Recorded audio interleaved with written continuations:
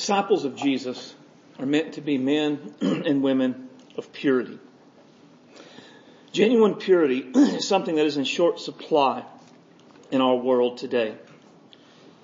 Years ago, I read a story and watched the video that demonstrates how far afield our culture is about purity.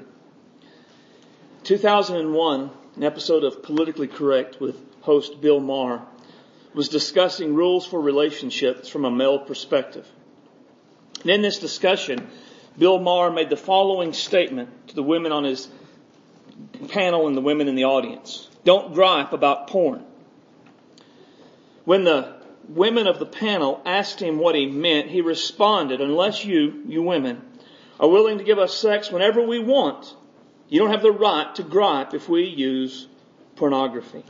Now, amazingly, all three women on the panel agreed that the rule made sense.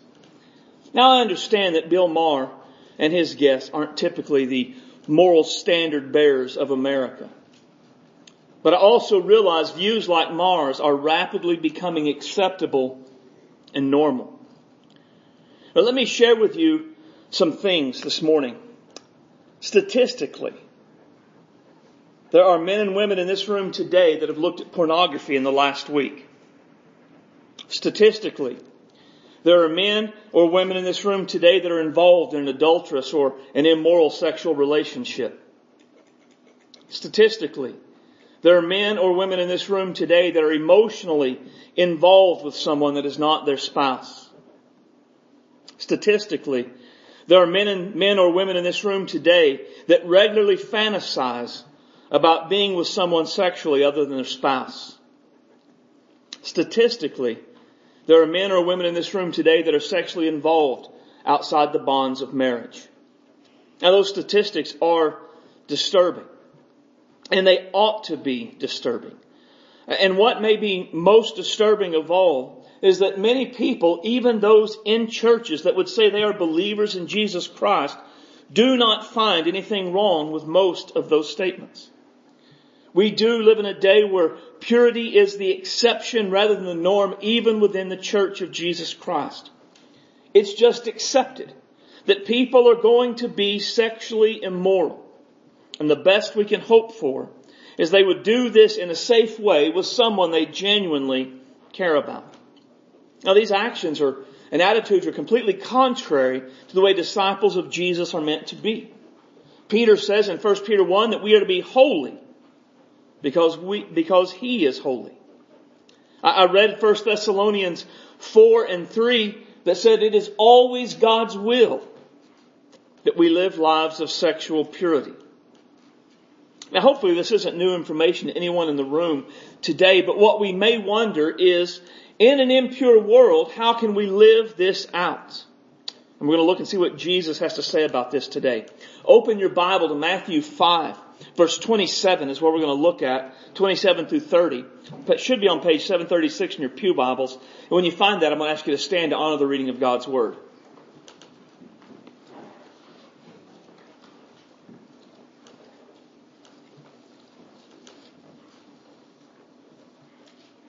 Matthew 5 and 27, Jesus said, "You have heard it was said by them of old, you shall not commit adultery. But I say to you, that whoever looks at a woman to lust for her has already committed adultery with her in his heart. If your right eye causes you to sin, pluck it out and cast it from you. For it is more profitable for you that one of your members perish than your whole body to be cast into hell. And if your right hand causes you to sin, cut it off and cast it from you. For it is more profitable for you that one of your members perish than your whole body be cast into hell." The title of the message this morning is The Choice of Purity. Let's pray. Heavenly Father, we love you. You are great and awesome. You are worthy of our praise and worthy of our devotion. You are worthy of us living in a way that conforms to your will and your ways, to what you say is right, regardless of what the culture says. Father, we know that Jesus has called us to a level of righteousness that exceeds that of the scribes and the Pharisees, much less the tax collectors and the sinners. Father, today as we look at part of what this means for us to live out being made righteous through Christ and to live righteous because of Christ, let us take it to heart. Everything we're going to look at today is contrary to what our culture teaches. It's contrary to songs. It's contrary to music. It's contrary to everything around us today. It's contrary to what our flesh is going to want to live. Father, today help us to have ears to hear and help us to have hearts to obey. And Lord, let us who would call ourselves Christians, let us crucify the flesh with its passions and its desires so that we could follow Jesus in a life of holiness and purity that He calls us to live. Take the word today, Father, and use it. It's a light to dispel the darkness in our minds that we would see the glory of Christ. Take the word today and use it like a sword to convict us deeply where we need that conviction and bring us to a place of genuine, life-altering repentance. Take the word today and use it like a hammer to smash down strongholds that we may have erected so that our thoughts can be brought captive to the obedience of Christ. Fill me with your Spirit and let me speak your word in your ways for your glory. Nothing more, nothing less. Guide us that we would respond in ways today that would demonstrate that we have been born again and that Jesus is Lord over our lives. We ask this in Jesus' precious name. Amen. But you may be seated. Something I noticed in my study of this passage is the responsibility that Jesus places on us to live a life of purity. Right, there is inferred in verse 28 to be careful how we think. But then there is explicit in verses 29 and 30 things that we must do to live pure. And we'll talk more about those in a minute. But what I want us to see now is that Jesus is saying that we need to do whatever it takes to live a life of purity. Right? And whatever it takes, it starts with a choice, a decision that we make that I am going to be pure in the way that Jesus says I should be. The reality is, whether we live a pure life or whether we live an impure life, it is our choice. And as followers of Jesus, we are meant to choose a life of purity. Right? And that's the main thought for today. I must choose a life of purity. But if I have been made righteous by Jesus, then one of the ways I live righteous for Jesus is to choose to live a life of purity. Now we can choose to live a pure life. We can choose to live an impure life. But that's our choice. I mean, how we live is a result of the choices we make. Now, if we want to live an impure life, it doesn't require much of us. We simply do what the culture does. We follow the desires of our sinful nature, and we will certainly live an impure life. However, if we want to live a life of purity because of what Jesus has done, then there are a set of choices that we have to make. We see 3 of them in our text. First is, check my heart.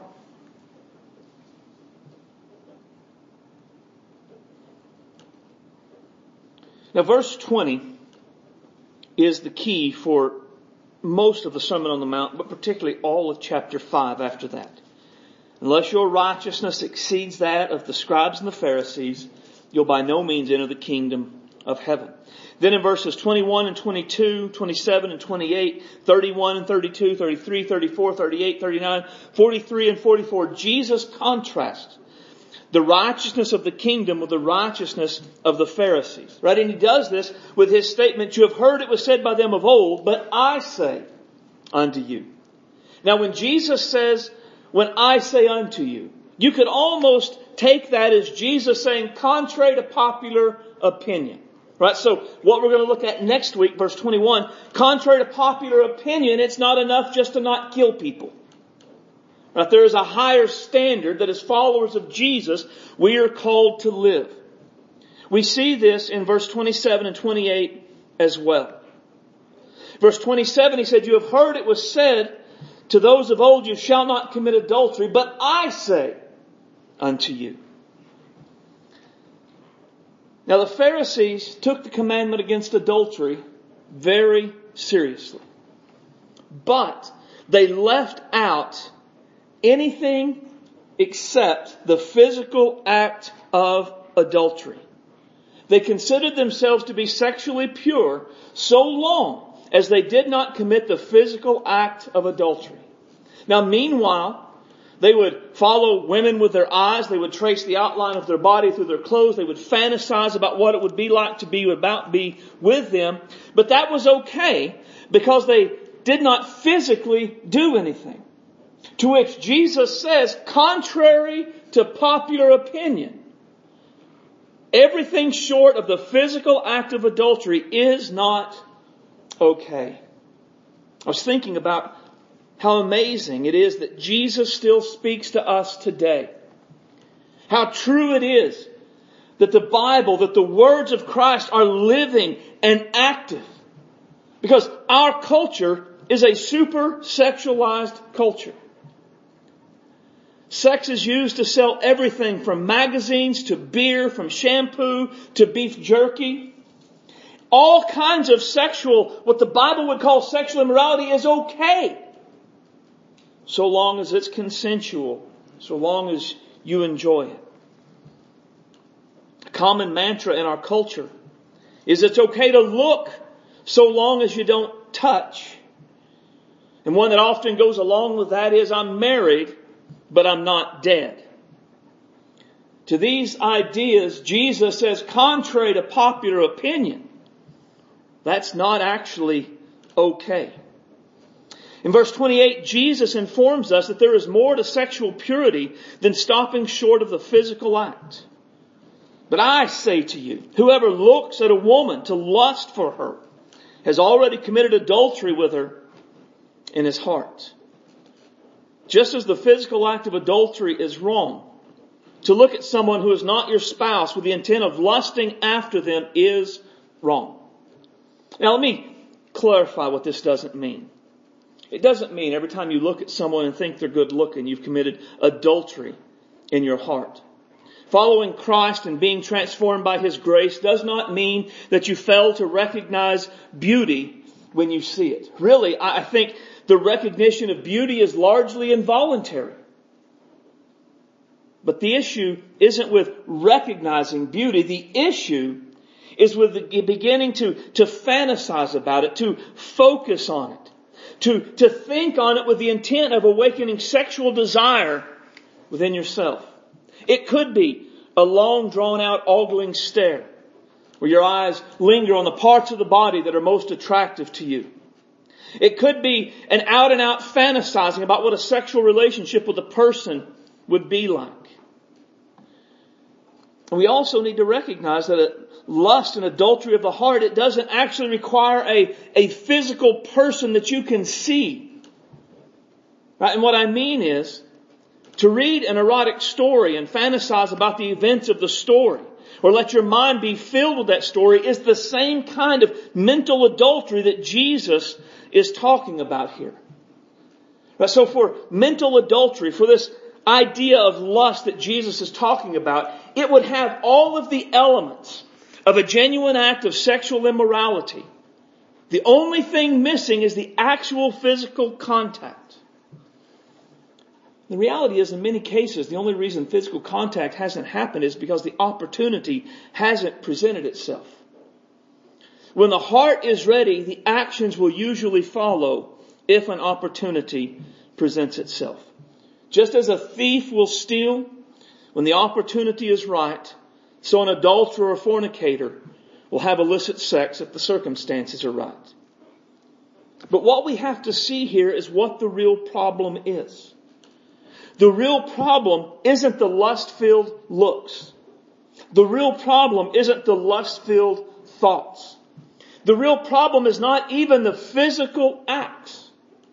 Those are merely symptoms of the real problem. The problem is a lust-filled heart. Now look at what Jesus says. For from within, out of the heart of men, proceed evil thoughts, adulteries, fornications, murders, thefts, covetousness, wickedness, deceit, lewdness, an evil eye, blasphemy, pride, foolishness. All of these things come from within and defile a man. The actions of sin, whether in this case it is lust-filled thoughts, looks, or the physical act of sexual immorality, is never the main problem. It's a problem, to be sure, but not the main problem. More than anything, they're a symptom of the real problem. The real problem is that these actions, these thoughts, these desires are the overflow of what's in our heart. When we focus only on the actions while failing to deal with the issue of the heart, we fail to do anything about the problem. It's like the pain you feel with a broken leg. The pain is merely a symptom of the real problem. The real problem is that the leg's broke. Now, can you imagine what would happen if all you did was take pain meds that numbed the pain but didn't do anything to actually fix the broken leg? Well, you could get around maybe for a little while if you took enough pain meds, but over time, it not only would not fix the problem, it would make it worse. It's the same thing that happens when we focus on the actions of sin but ignore the root cause, the fact that our hearts are impure. Just focusing on the actions does not fix the problems. In our text, Jesus talks about gouging out the eyes and cutting off your hands, and we'll talk about that in a minute. But we have to be aware that even if we took that literally and we did it, it would not solve the problem of lust. If I had a lust problem and I gouged out my eyes, would it stop me from lusting after new people? Yes, because I couldn't see them. Would it stop me from the lustful thoughts I'd had prior to gouging out my eyes? No. No, it wouldn't. Would cutting off my hands or my feet keep me from being sexually immoral? Probably. But would it change my heart so that I no longer had lustful thoughts? No. No, it wouldn't. That's why we have to start with our heart. Unless we address what's going on inside our hearts, we will never effectively deal with the actions. What is in our heart determines what comes out in our lives. If we do not start by checking our heart, nothing else we do will matter. As followers of Jesus, we are expected to choose a life of purity. And the first choice we have to make is to check our hearts. Secondly, ruthlessly remove sinful temptations. Each one of us in here this morning is tempted by something. We may be tempted to lust, to steal, to get drunk, to gossip, to be prideful, to outbursts of anger, or any number of other things. But we are all tempted by something. And a key to living a life of purity is to do what we can to get things out of our lives that lead us to sin. I'm reminded of the words of Doc Campbell. Does anybody remember who Doc Campbell is? From Hee Haw. Guy went to him and he said, "Doc, I broke my arm in 2 places." Doc's advice was, well, quit going to those places.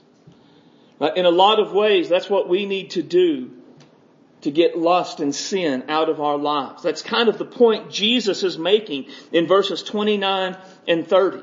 Now, he uses intense language. Pluck, if your right eye causes you to sin, pluck it out and cast it from you. If your right hand causes you to sin, cut it off and cast it from you. I mean, that is some straightforward, hard language. And it demonstrates the sincerity and how seriously he takes the idea of purity. Now, we know Jesus did not intend for us to take this literally. Or we'd be the one-eyed, one-handed Free Will Baptist Church of Guyman, Oklahoma, and yet we still would not have conquered our sinful nature. But there is a principle that Jesus intends for us to learn here. And the principle is, if there is something or someone that leads me to sin, then I need to be ruthless about getting it or them out of my life. No matter what it is, no matter how much it hurts, no matter what the cost, no matter how close the relationship, if it or they lead me to sin, they must go. He's so serious about this, he repeats the principle later in Matthew 18. You cannot regularly put yourself in a place of temptation and then be surprised when you give in to that temptation. When faced with the problem of things that lead us to sin, we need to take Doc Campbell's advice and stay out of them places. Now, Scripture warns us about this frequently. 1 Corinthians 6 and 18, Paul says we are to run away from sexual sin. Paul tells Timothy to flee sexual temptation. And the idea is, I think, especially seen in the book of Proverbs.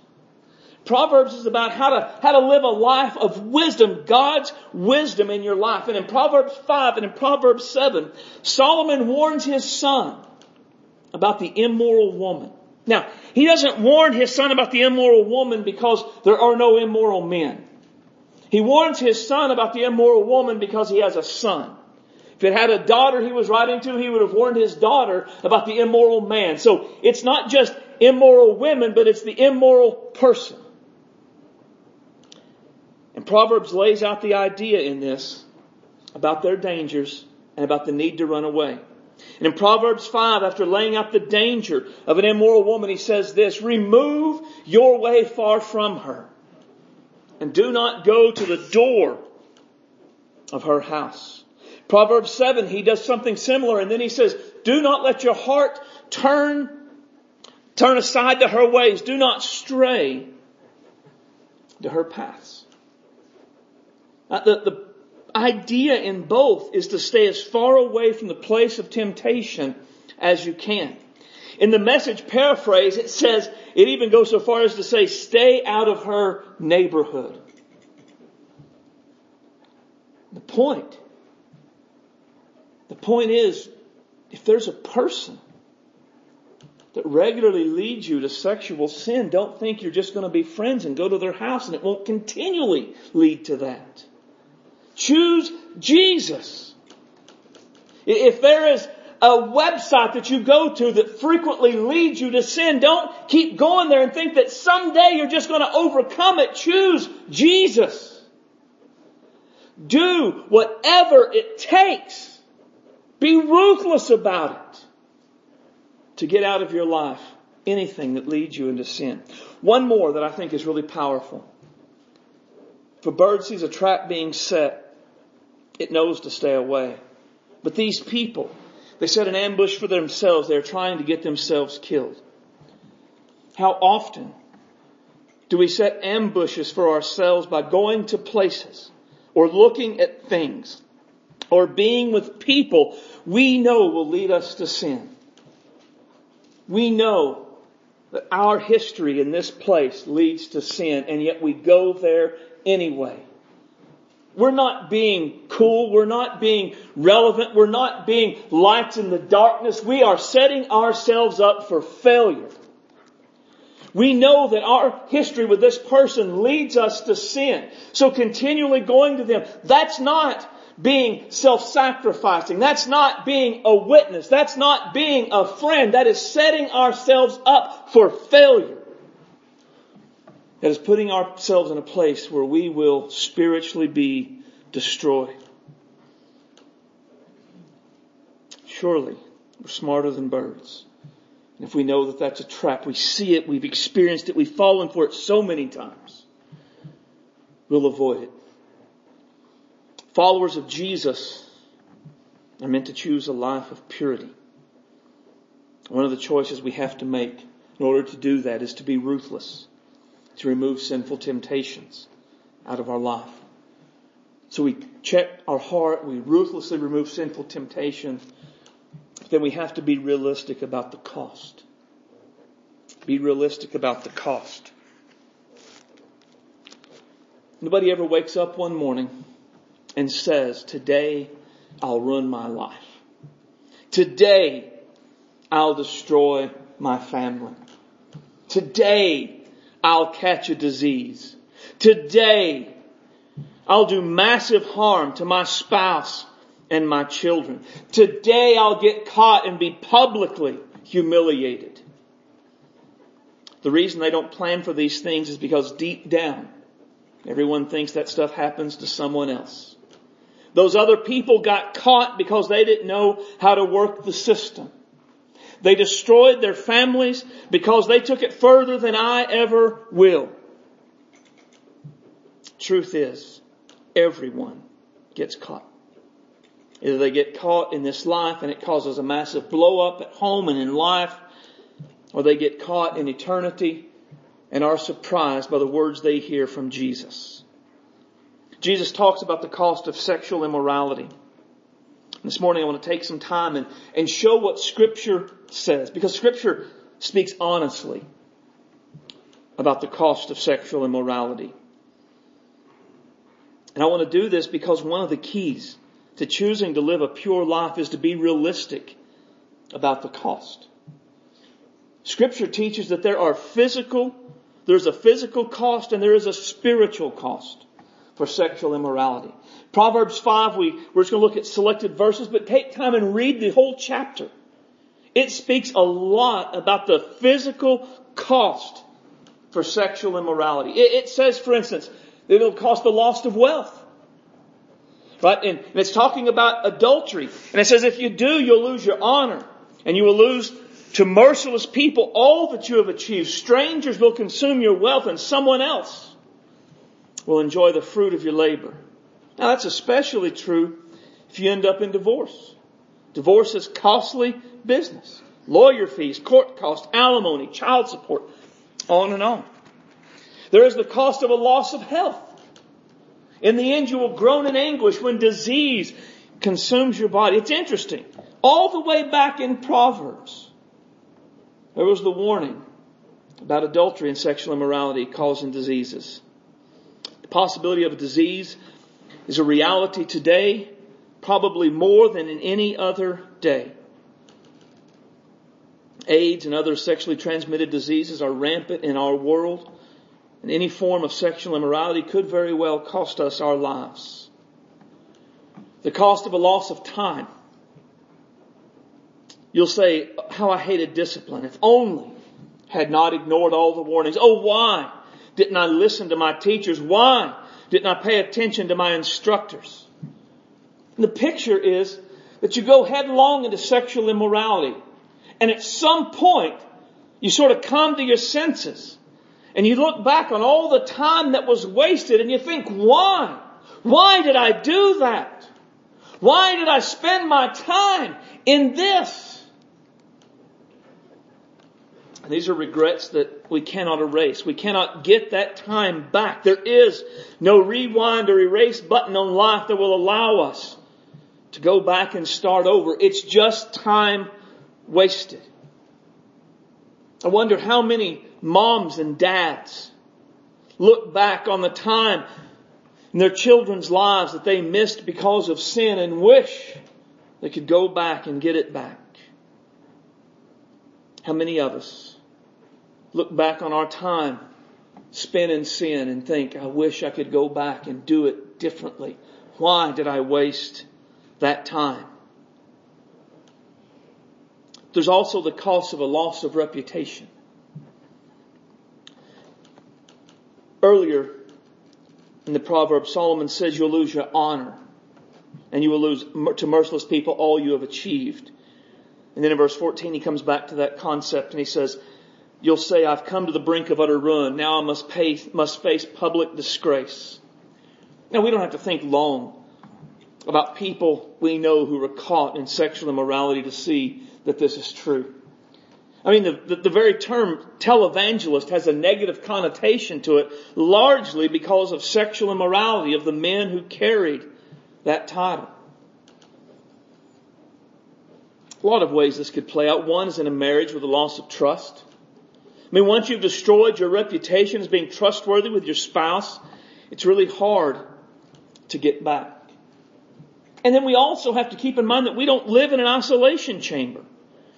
Right? We have families. And whatever public disgrace we face, they face right along with us. But then there is the ultimate cost. The loss of soul. Now that sounds intense. But that's what Jesus says, right? If your right eye causes you to sin, pluck it out and cast it from you. For it is more profitable for you that one of your members perish than your whole body to be cast into hell. And if your right hand causes you to sin, cut it off and cast it from you, for it is more profitable for you if one of your members perish than your whole body to be cast into hell. And he's saying we have a choice to make. We can choose to do whatever is necessary to live a life of purity, or we can suffer the eternal consequences for our sin. Now the idea that there is a loss to our soul, loss of our eternity with sin, that we can't live in sin and expect to call heaven our home, it's not unique to this passage. There are more than we could cover this morning, but there's one in particular. Beloved, as I beg you as sojourners and pilgrims, abstain from fleshly lusts. Why? Which war against your soul. What's the motivation for abstaining from fleshly lust? 2. 1, this world is not our home. But we are followers of Jesus Christ, and so we're called to be different. We have a citizenship in heaven, and that changes who we are and how we are. So we abstain from fleshly lust because those things war against our soul. Think about that. Now, all sin damages our soul. But if we're honest with what Scripture says, sexual sin especially so. Sexual sin is damaging to our very soul. Now these warnings, they cannot be dismissed as though they were no big deal. They cannot be dismissed as though it's one isolated passage and maybe we're taking it out of context or maybe Jesus didn't mean it. We have got to take it seriously. Again, if we're disciples of Jesus. If Jesus is not your Lord, if you are not a Christian, if you are not a follower of Christ, your first need is to repent of your sin and believe in Jesus Christ. Not to try to live sexually pure. First repent, then believe, then work on it. But if you're a follower of Jesus Christ, this cannot be ignored. This cannot be minimized. This cannot be treated as secondary or unimportant. It wars, it destroys our soul. Following Jesus requires us to be radically different than the world around us. The world around us does not care about sexual immorality. The world around us encourages towards sexual immorality. What we see from Jesus is a radically different mindset than that of the culture around us. And if we are to be followers of Jesus Christ that live a life of purity, we must abandon the world's view of sexual sin and adopt what Jesus says. We must choose, as disciples of Jesus, we must choose to live lives of purity. And that means we have to be honest, be realistic about the cost of sexual immorality. As a disciple of Jesus, we must reject the world's mindset on everything in particular. On everything, but in particular about sexual purity. And adopt the mindset of Jesus.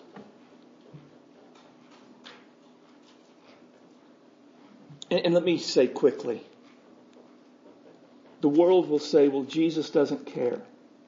Jesus was just like love your friends and be kind and do unto others. And man, as long as you do that, you're good to go. And yet here we have the words of Jesus telling us, calling us to a radical level of purity.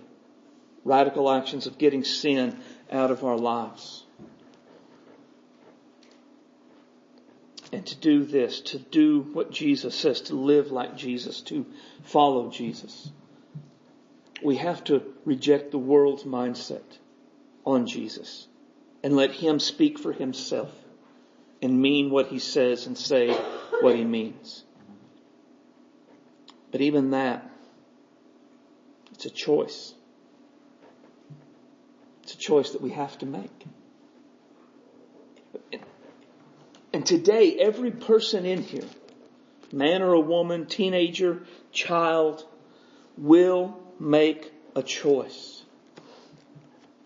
We will choose to believe Jesus and pursue a life of purity like He says.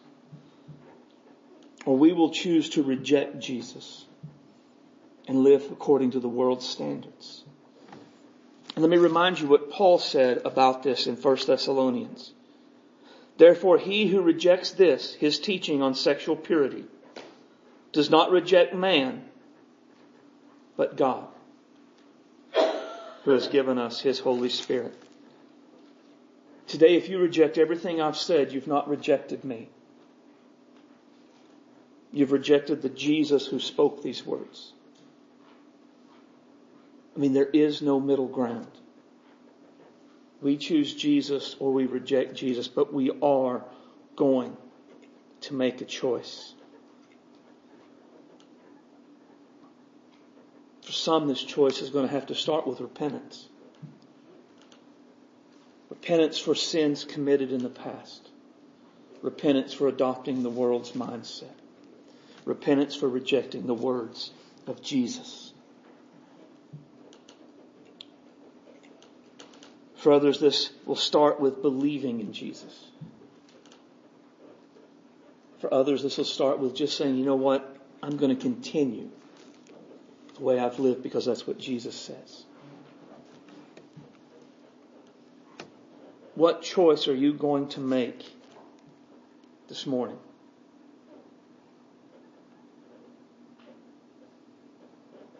In a minute, we're going to take time to pray. But right now, in this moment, let's feel the tension, the weight of what we've talked about. And there is a tension. Because what Jesus said is completely opposed to what the world says. So we have Jesus saying one thing and everything else around us saying something different. And so we feel pulled in two directions. If you're even remotely considerate of who Jesus is and your desire to live for Him, you feel pulled to do His will, to obey His word. But if you live in this world, you're also pulled to what the world is saying.